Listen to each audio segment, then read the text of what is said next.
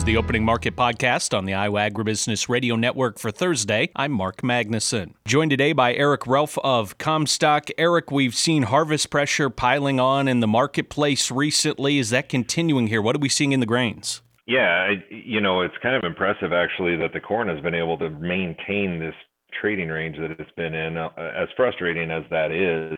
In the peak of harvest, to be able to hold in that range and not have any kind of a major breakdown is pretty impressive, honestly. Now the beans, they've broke. We've seen this happen. We're seeing a little follow through to this theme here this morning. We've got corn down penny and a half to 2. Beans are down 7 to 9 as we went into the break this morning. So you're seeing a continuation of this same trend, but soybeans did hit significant technical support earlier this week at 12.57. We actually made a low at 12.56 and 3/4 in that November contract. That's going to be significant. And I'm not seeing anything in the corn market to make me believe that we didn't already see what might end up being our harvest low when we got down into the 460s several weeks ago.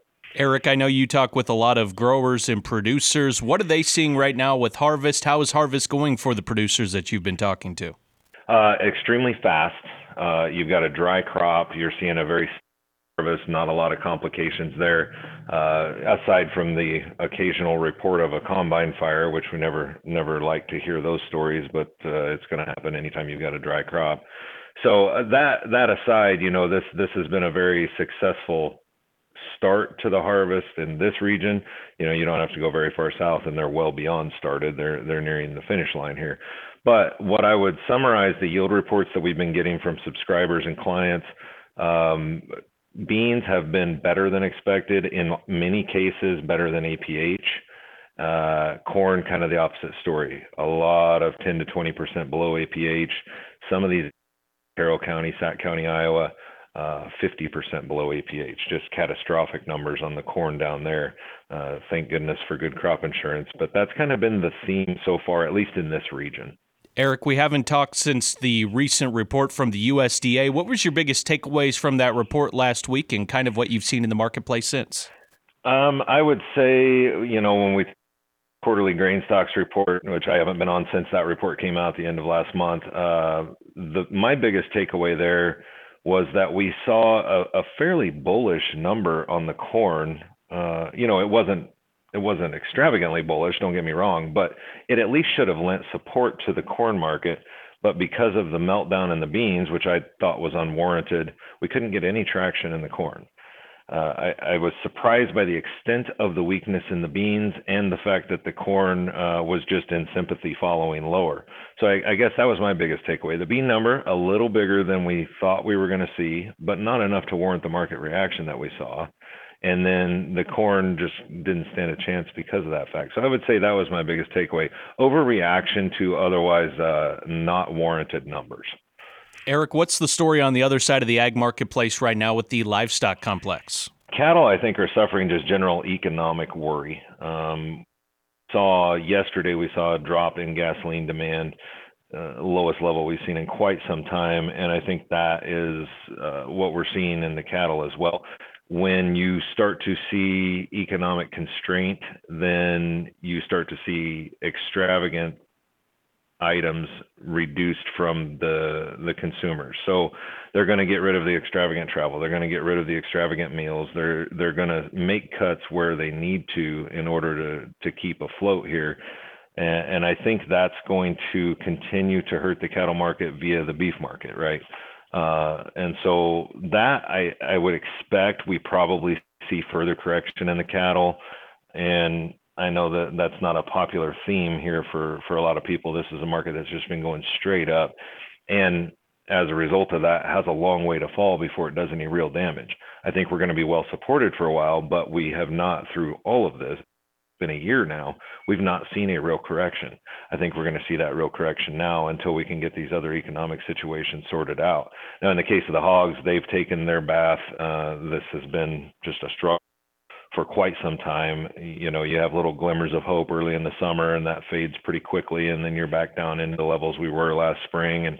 And I still think there's some hope for this deferred hog market when you get out into late spring, early summer next year. But for now, this nearby stuff is going to struggle. Eric, what have you seen personally from the demand side of things as far as people going to the store? Like you mentioned, kind of they're cutting back maybe a little bit on some of those higher end purchases just because they don't have that extra money to spend right now. Is that affecting, I guess, demand right now at the grocery store when it comes to those beef prices and what we're seeing?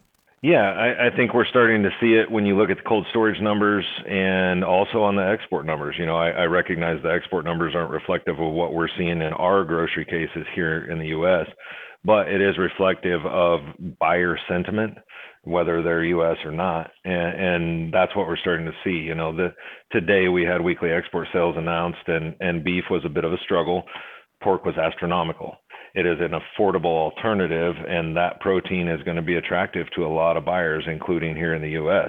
And I think that you're actually have seen the spread between beef and pork narrow a little bit in this break in box beef over the last 2 weeks, which is something we hadn't seen in months as well.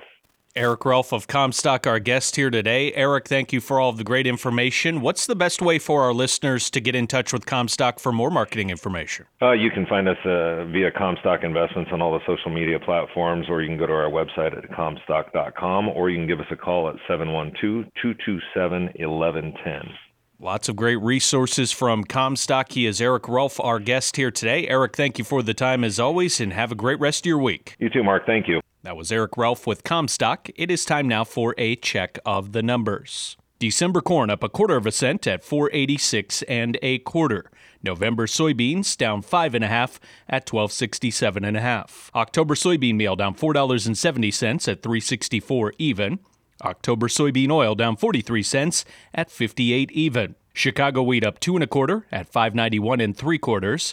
Minneapolis wheat up 6 3/4 at 7.18 1/2. Kansas City hard red wheat up 7.5 at 6.74 even. March oats up 1 3/4 at 4.48 3/4. On the Merc, December live cattle down 80 cents at 185.22. November feeder cattle down 62 cents at 249.82. December lean hogs up $1.70 at 70.87. December pork cutout up 57 cents at 79.80.